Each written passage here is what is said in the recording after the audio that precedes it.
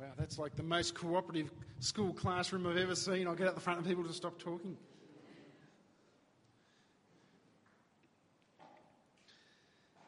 Well, we're starting a new series, as you can see by the fact it says part 1. It's one of 11 parts. We're starting a series on the fruit of the Spirit. And what a good time to start. New year, good time to start something new. Let's open up in prayer as we look at God's Word. May it have its word work in our life. Heavenly Father, we are thankful that we have had time to reflect on the fact that you have entered into our world, into our struggle. You have dealt with all of the weaknesses and struggles that we are confronted with, yet without sin, and with the express purpose of coming to be a substitute on our behalf to take our punishment. We thank you that you've not only taken our punishment and promised us eternal life, but you have a plan and you have provided for us that we may engage with you, that we may have a relationship with you even now, not just something we're waiting for sometime in the future. And Lord, we thank you that you've instructed us how to live in a relationship with you and how to live in a relationship with one another.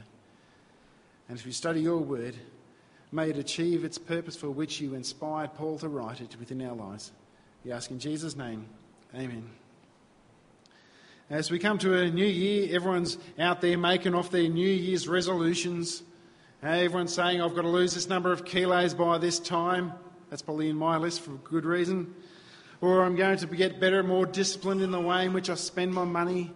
Or I'm going to start to take on this hobby or learn these particular skills. And I've noticed that in a lot of people's resolutions, most of them tend to be about things that people want to train themselves for or practice. Whether it's training to be more disciplined in being healthy, being more disciplined in the ways in which they spend their money, or trained to just better live in a healthy manner. Now, all of these are good things, but as a Christian, they shouldn't be our primary pursuit. When we think about what is our primary goals, and people will ask us, what are you aiming for in 2017? If we list a whole lot of things like I've just mentioned, what we communicate to everyone is, these are the things that I think are most important and these are what I'm going to work on. The reason why I say these things shouldn't be our primary pursuit, and there's nothing wrong with them as being pursuits, is that our identity is not found in our weight, what skills we have, how good we are with our budgeting. Our identity is defined by Scripture. We are children of God. We are united with Christ. And if our identity is so intimately tied up with our relationship with Christ, so much the Scriptures in Colossians say, Christ who is your life. In Acts 17, Paul says, in him we live and move and have our being. If that is to be truth, then our primary pursuit should have something to do with him. In Jesus' many interactions, he says, but seek first the kingdom of God and his righteousness, and all these things will be added to you. He understood there was a primary pursuit in the life of those who belong to him. Today, as we begin a new series in the fruit of the Spirit, it's going to be an 11-part series. Today is pretty much an introduction, so if you thought I was going to go into great detail of all the individual aspects of the fruit of the Spirit, you might be a bit disappointed with that this morning. But just like our New Year's resolutions, they are things which we are to be pursuing. But there's some very distinct differences with those and our New Year's resolutions. Our New Year's resolutions tend to be things that we, within our own ability, aim to achieve. But the very fact these things are called the fruit of the Spirit, we are depending upon not our abilities, but the enabling of the Holy Spirit. But while I could just go straight to verse 22 and we read through that, it is part of a letter that was written in Scripture. It is part of a greater part of a book.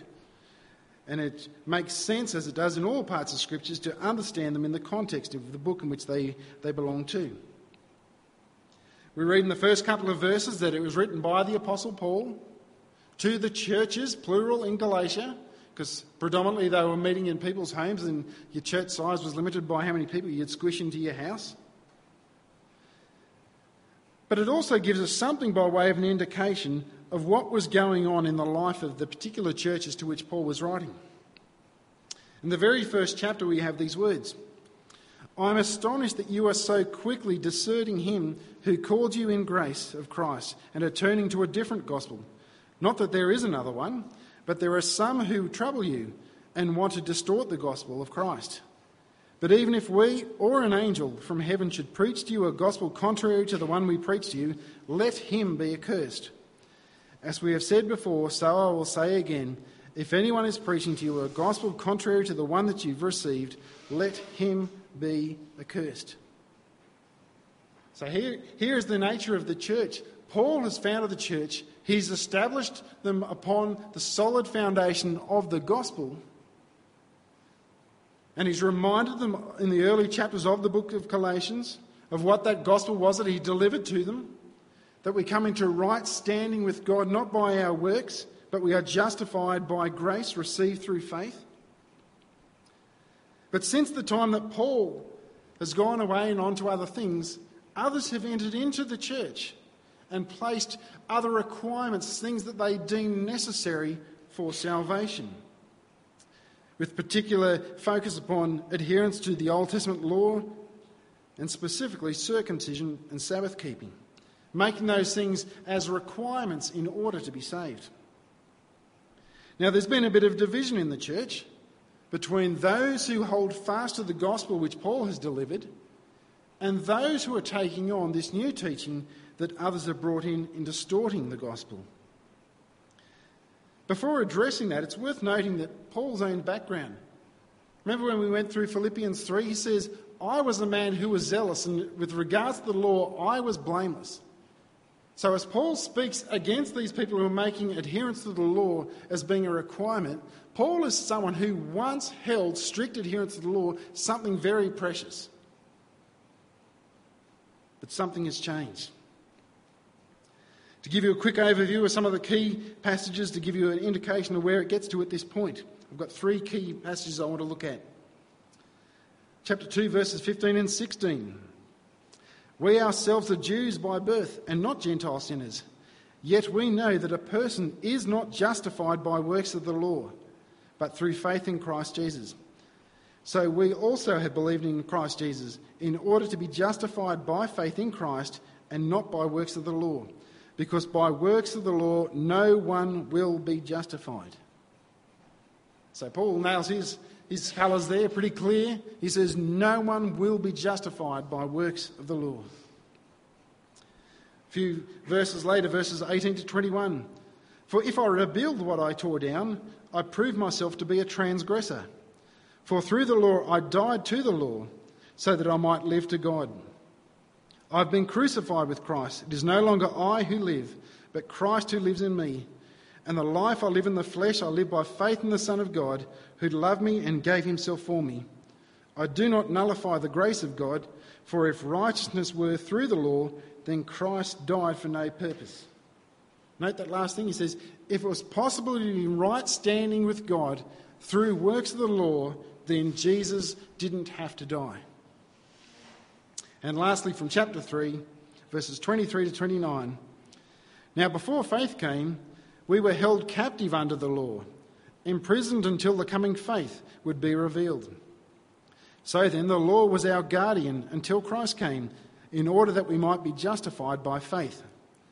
But now that faith has come, we are no longer under a guardian. For in Christ Jesus you are all sons of God through faith. For as many of you as were baptized into Christ have put on Christ. There is neither Jew nor Greek. There is neither slave nor free. There is no male nor female. You are all one in Christ Jesus. And if you are Christ, then you are Abraham's offspring, heirs according to the promise." So here's Paul, who once held strict adherence to the law as something precious and something that had to be done. And now he speaks of this law as being something that they were held captive, imprisoned under, and describes it as a guardian. Now, the Greek word which is behind this word guardian is really a combination of 2 words, which basically means child leader. It was a term that described the way it was just used in everyday language. It would describe a slave who existed within the household, who would be given the temporary care of the owner's children in order to escort them somewhere. Say to escort them to school or something like that, to get them there safely. And Paul takes that language and applies that to the Old Testament law. He says, it is like a temporary guardian that God has assigned in order to guide his people to a particular location. And in these verses it says that location is that we might become sons of God through faith in Christ. It says, and it has done its purpose, it has served its purpose to reach us to that destination. So in contrast to this new teaching that had come into the church, Paul says the final destination of the law has reached its fulfillment. Don't go back. Or as he says in the very first verse of chapter 5, for freedom Christ has set us free. Stand firm, therefore, and do not submit again to a yoke of slavery. So our structure as to where we're headed today, verses 13 to 15, we're going to look at what is Christian freedom. Verses 16 to 18, we look at the contrast and the conflict that exists between the flesh and the spirit. Verses 19 to 21, we look at the works of the flesh. And 22 to 26, what does it mean to be keeping in step with the Spirit? So firstly, what is Christian freedom? In verse 1, Paul says, it is for freedom that we have been set free. Now if we get to verse 13, the first part of our reading, it says, you have been called to freedom. So for freedom we've been set free. That was the purpose why we were set apart. Yet we are called to freedom. And in this context, particularly freedom from slavery to the Old Testament law. Now, freedom's a term that often gets misunderstood. And I'm sure there are a lot of people who love that verse in chapter 5, verse 1, is for freedom that God has set us free, to make people think, I'm a Christian now, I can do whatever I want. That's freedom as I define it, or as they define it, not I personally. Freedom does not mean anything goes. It doesn't mean my sins have been forgiven, Jesus is a forgiving kind of guy, I can do whatever I like and it doesn't matter. Matter of fact, that exact idea gets put forward in the book of Romans, the end of chapter 5 and chapter 6.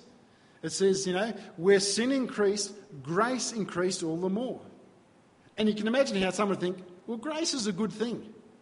And if when I sin more, grace happens more, then surely sinning more must be good because there's more grace.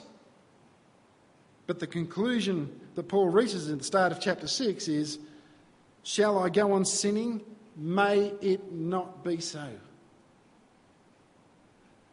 Even here in Galatians 5, when he speaks of us being called to freedom, he makes it very clear. It doesn't mean do whatever your flesh desires. Directly after he says you are called to freedom, he says, only do not use your freedom as an opportunity for the flesh, but through love serve one another. Now we're going to see as we look a bit later that the flesh and spirit are at such contrast that they actually are a hindrance to the work of the Spirit. Now if Jesus died in order to set us free from sin, it would be a mockery that something that cost his life for us to desire to continue in it. As a new creation, we should not be continuing to pursue our selfish desires, but to lovingly serve one another. Now remember in John chapter 13, Jesus has been there, he's washed his disciples' feet, and he says, a new commandment I give to you, that you love one another. And by this all men will know that you are my disciples, that you have love for one another. When Paul says in verse 14, the law is fulfilled in one word, you shall love your neighbour as yourself. Some of you might read that and think, hang on, Paul's a bit of a heretic. He's left out something pretty significant there. When Jesus spoke about it, he says the law is fulfilled in two commands. One, that you love the Lord your God, and the other, that you love your neighbour as yourself. And here's Paul leaving out the first one. Now, before you label him as a heretic and write him off, Paul is writing specifically addressing the ways in which they interact and deal with one another. He's talking about their interpersonal relationships. So he's saying in terms of what the law, the summary is the law on how you relate to each other, then he is correct in that sense. And the reason why he's focusing so heavily on this is it appears the exact opposite is happening in the Galatian church. They are not a loving community serving one another. As we see the ways that they're described in verse 15, they're described as biting and devouring one another. The types of things that we'll see later on are described as being the works of the flesh, not the things of the fruit of the Spirit. But instead of just saying, come on fellas, don't be fleshly, Paul actually gives them some instructions. How do you put to death the works of the flesh?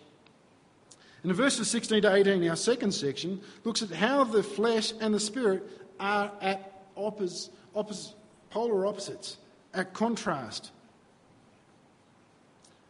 Paul's advice to them is, I say then, walk by the Spirit and you will not gratify the desires of the flesh. Notice those words. He says, walk by the Spirit and you will not. He doesn't say, if you walk by the Spirit, it increases your chances that you won't gratify the desires of the flesh. He says, if you're walking by the Spirit, guaranteed you will not gratify the desires of the flesh. If only we could do that perfectly, that would be wonderful. Now that might seem like a nice Christian term. What does it mean to walk by the Spirit? Does it mean somehow as I walk around I've got a particular spiritual way in which I do it? As we look at verses 16 to 25, we see 4 different ways Paul speaks of the Spirit-led life. In verse 16 he talks about walking by or living by the Spirit. Verse 18 being led by the Spirit. Verse 25 living by the Spirit. And verse 25 again, keeping in step with the Spirit. Now, each one of those expressing a continued dependence upon the leading and the enabling of the Holy Spirit. So why would Paul put such a great emphasis upon the leading and empowering of the Spirit as a solution to the flesh? For the desires of the flesh are against the Spirit, and the desires of the Spirit are against the flesh. For these are opposed to each other to keep you from doing the things that you want to do. The flesh and the Spirit are so profoundly opposed to one another. The flesh desires to find joy and fulfillment in sin. Yet the Spirit wants us to find joy in holiness and convicts us of sin. They just completely butt heads. But Paul says they're so far opposed that each of these keep you from doing the other. Now, it's sort of intentionally vague there, I believe, that it could actually be applied either way. That when you are pursuing the things of the flesh, it keeps you from walking by the Spirit. In the same way as he's already said, if you walk by the Spirit, you will stop fulfilling the desires of the flesh. But either way you look at it, make no mistake. Choosing one, the flesh or the Spirit, will greatly hinder the other. Choosing the flesh will significantly damage your spiritual life and your ability to walk in a manner worthy of the gospel. Likewise, living by the Spirit will help you to put to death the fleshly side, as spoken of also in Romans 8:13. So you can understand why we have a real struggle as Christians, can't you? We have 2 parts of us, one that still desires this fleshly stuff, yet we have the Holy Spirit within us who wants to transform us to be more like Jesus Christ. You're in good company if you find that a struggle. Paul found it a struggle. You read through Romans 7 and he speaks about that struggle. How he can't do the things that he wants to do and all the things he wants to do he doesn't do. But he concludes in verse 18, if you are led by the Spirit, you are not under the law. What does that mean? Does that mean that if you have the Holy Spirit, that all of a sudden every command of the Old Testament, you just piff them on in the bin? It doesn't mean that. The Old Testament law is a reflection of God's moral character. God had views and character upon these things before the law ever existed. They didn't come into existence. God didn't all of a sudden hate murder after the Old Testament law was written. His moral standards have always been the same, and the law was a reflection of his character. However, because the law's role was to be a temporary guardian to lead people to Christ. We are not to place ourselves under strict obedience to the Old Testament law as though it were our master. It'd be a little bit like having a big, massive DVD collection and all you do is look at the trailers. You've got the finished product. You've got the thing that it was pointing to. Invest your time there. If the spirit and the flesh are at odds, one of them leading you closer in your relationship with God and the other leading you away from God. It's probably helpful to identify each so we can pursue putting to death one and pursue living by the Spirit the other. So Paul addresses first the works of the flesh in verses 19 to 21.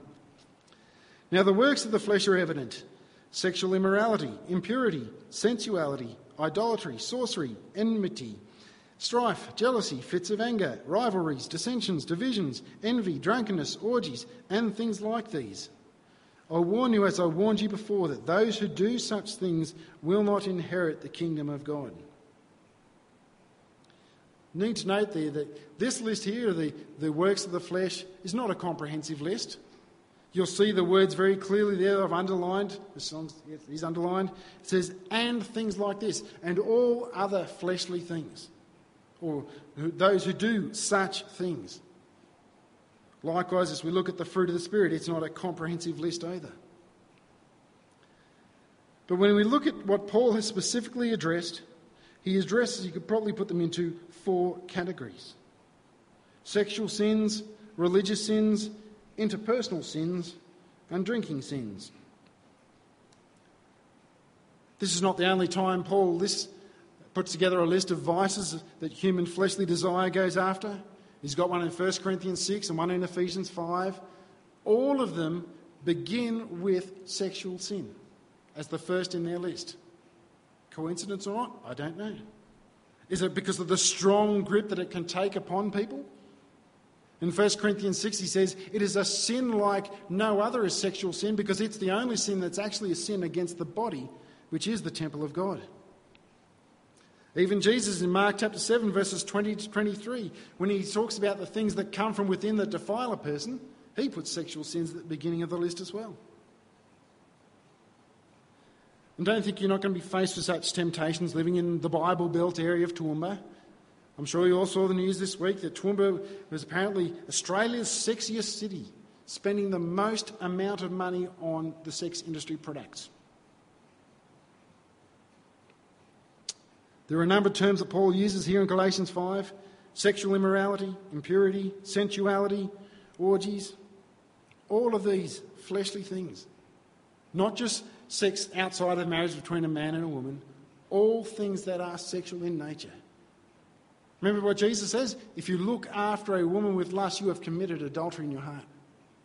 He didn't say, as long as you don't cross this line, it's all okay with me. I've encountered so many Christians who think that, we're going to get married one day. If we sleep together, it doesn't matter. God doesn't care. It doesn't matter if I watch porn. It's just something I do for entertainment. It doesn't mean anything. It doesn't matter if I'm checking out people and saying all these derogatory things about them. We're told in 1 Corinthians 6, flee from sexual immorality. That means get far away from it. All of these things are fleshly. It says are not things that should characterise those who belong in the kingdom of God. And we've already seen that the things of the flesh will stifle the work of the Spirit. The second category is religious sins. Paul speaks specifically of idolatry and sorcery or witchcraft. Now, idolatry is not just making something out of wood in your metalwork class at high school and bowing down to it.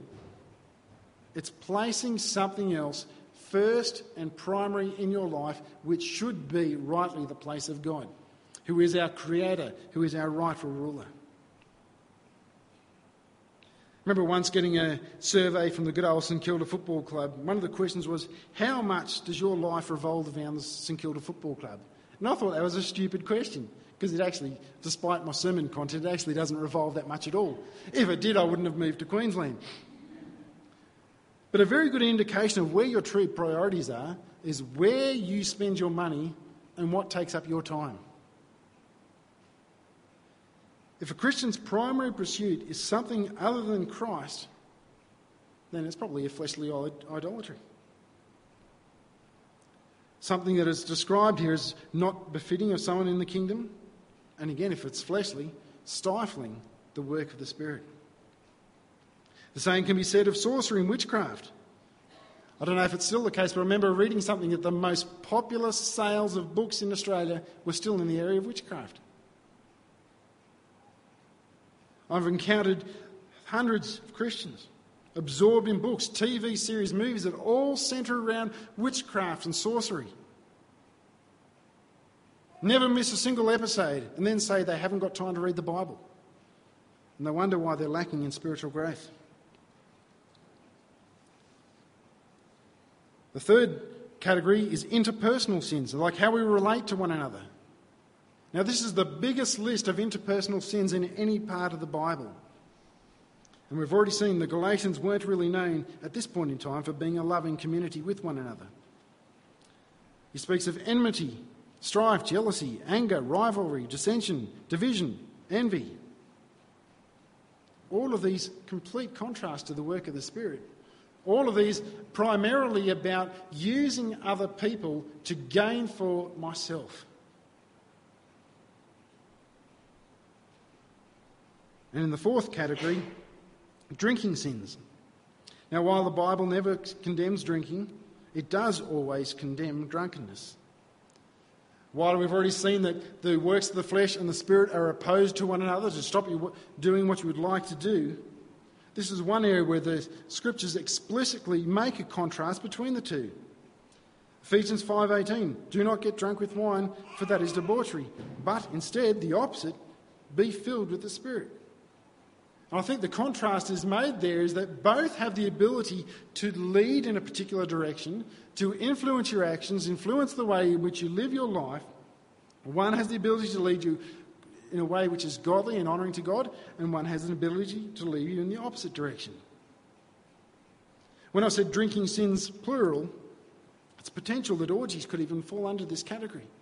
Because every single other use of this word throughout the Scriptures, it's always in the context of drunkenness. And while that comes to the end of that list, and you might think, I'm not struggling with any of those things on the list, high five everyone, I'm doing okay. Remember, it does say, and things like these. In other words, and all other fleshly things. All fleshliness is to be avoided because it is opposed to the work of the Spirit and is opposed to who we are in Christ and dishonouring to God. So Paul makes a very stern warning. As he's done previously elsewhere, he says, that those who do such things will not inherit the kingdom of God. That's how unbefitting these things are in the life of a Christian. It says, those whose life are characterised by these things will not inherit the kingdom of God. These are the things which characterise those people outside the kingdom. They shouldn't characterise those people inside the kingdom. Now, before somebody gets paranoid and thinks, it says those who do such things, oh, I've done one of those. Probably a more literal translation is those who make a practice or a habit of doing those things. So it's not like a disqualifying thing if you've done one of these things or a number of these things once, but whether your life is characterised by a constant pursuit of these things. Now, we all once were outside of the kingdom of God, but remember, we're told in Colossians 1:13, we've been transferred out of the kingdom of darkness into the kingdom of his beloved Son. Therefore, we have new loyalties. We are to live as citizens of heaven, as Paul says in Philippians 3:20, not as citizens of this world. We are to reflect the values of this new citizenship, not the values of the world in which we live. Because in verse 24 it says, those who belong to Christ have crucified the flesh and its desires. So if we're called to live by the Spirit, we've seen what, depending upon the flesh, what it produces. What are we to expect from a life that is lived by the Spirit? And that's our final section in verses 22 to 26. But the fruit of the Spirit is love, joy, peace, patience, kindness, goodness, faithfulness, gentleness, self-control.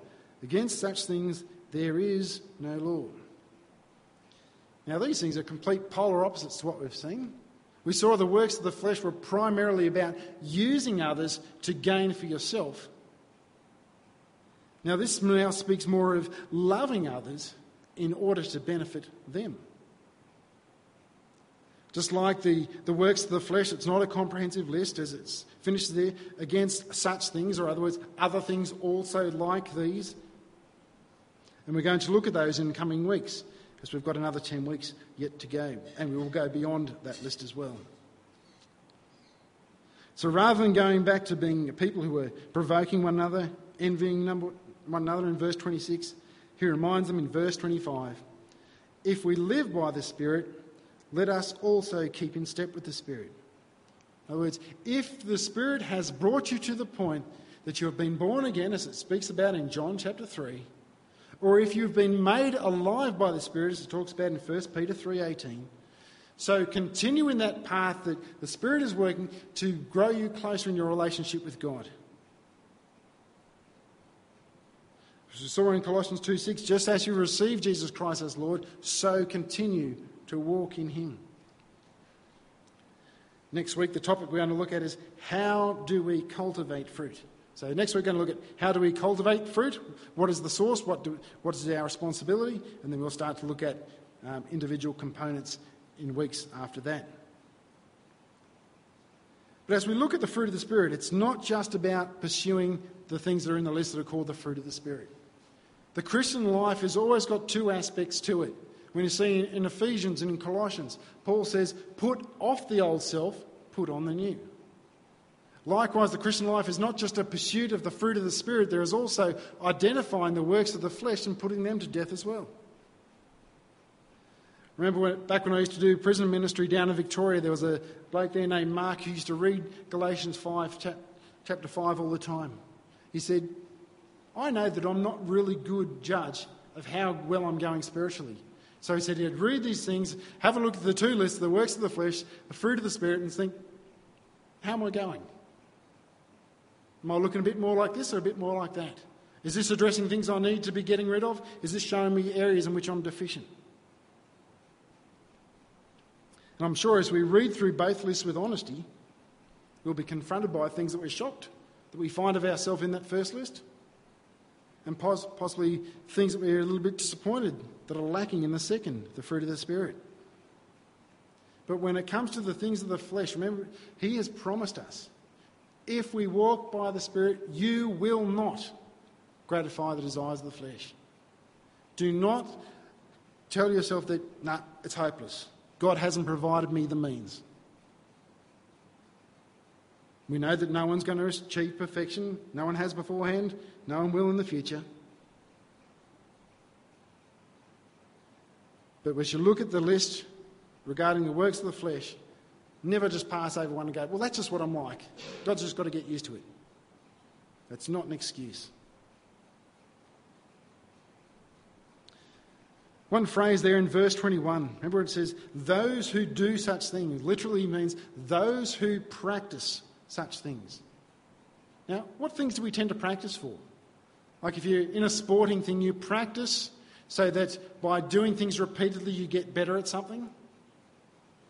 If you're practicing like skills in a particular workplace, you're doing them over and over again in order to improve your ability in something.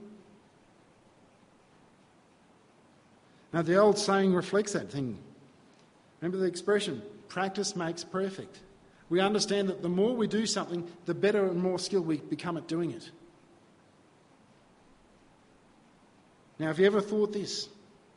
Every single thing that we ever do either trains us to be more godly or more ungodly. If everything we do, everything we practice is either more equipping us to become more godly or it is making us less godly. We'll see in which way in which the scriptures speak about such training in both directions. 2 Peter 2:14 says, they have eyes full of adultery, insatiable for sin. They entice unsteady souls. They have hearts trained in greed. No, it's a practice habit. The more you spend time developing it, the stronger and more able one becomes. But then on the other hand, 1 Timothy 4:7, Paul says, have nothing to do with irreverent, silly myths, rather train yourself for godliness. Paul understood that you can train yourself by practicing and walking by the Spirit, doing the right thing. You're actually equipping yourself for godliness. Paul's already said, the flesh and the Spirit are greatly contrasted, opposed to one another. One will hinder you, stop you doing the other. When you're working in the flesh, it will actually not only be opposed, but it will stop you wanting to do the things according to the Spirit. But we're also promised, if we walk by the Spirit, you will not gratify the works of the flesh. So today, as we begin 2017, what will you pursue? What will you practice? What will you train for? Will our pursuits train us and equip us to love and serve the Lord Jesus Christ? Or will we intentionally see and ignore the stumbling blocks that belong to our flesh that hinder the work of the Spirit in our life? Having been led by the Spirit to see our need for a Saviour, as Paul has said to the Galatians, keep in step, keep following that path which the Spirit is working in us to lead us to be more like Christ. Let's close in prayer. Heavenly Father, we know that the calling of the gospel is a very high calling. We know that in and of our own personal ability, we are no more able to keep your standards any more now than we were before the day we were saved. However, you have provided your very Spirit to live within us, to convict us of our sin, to lead us in truth, to empower us to live the life that you've called us to live. We thank you that you have given us your Spirit as a guarantee and a seal of our salvation. And Lord, we pray that as we ponder our year ahead of things that we will pursue, that we will not be seen to be having the same identical pursuits as everyone around us who don't know you, but our pursuits would be centred upon our true identity as children of God, purchased at a price, who long to see him for all eternity, to worship around his throne. We ask in Jesus' name, amen.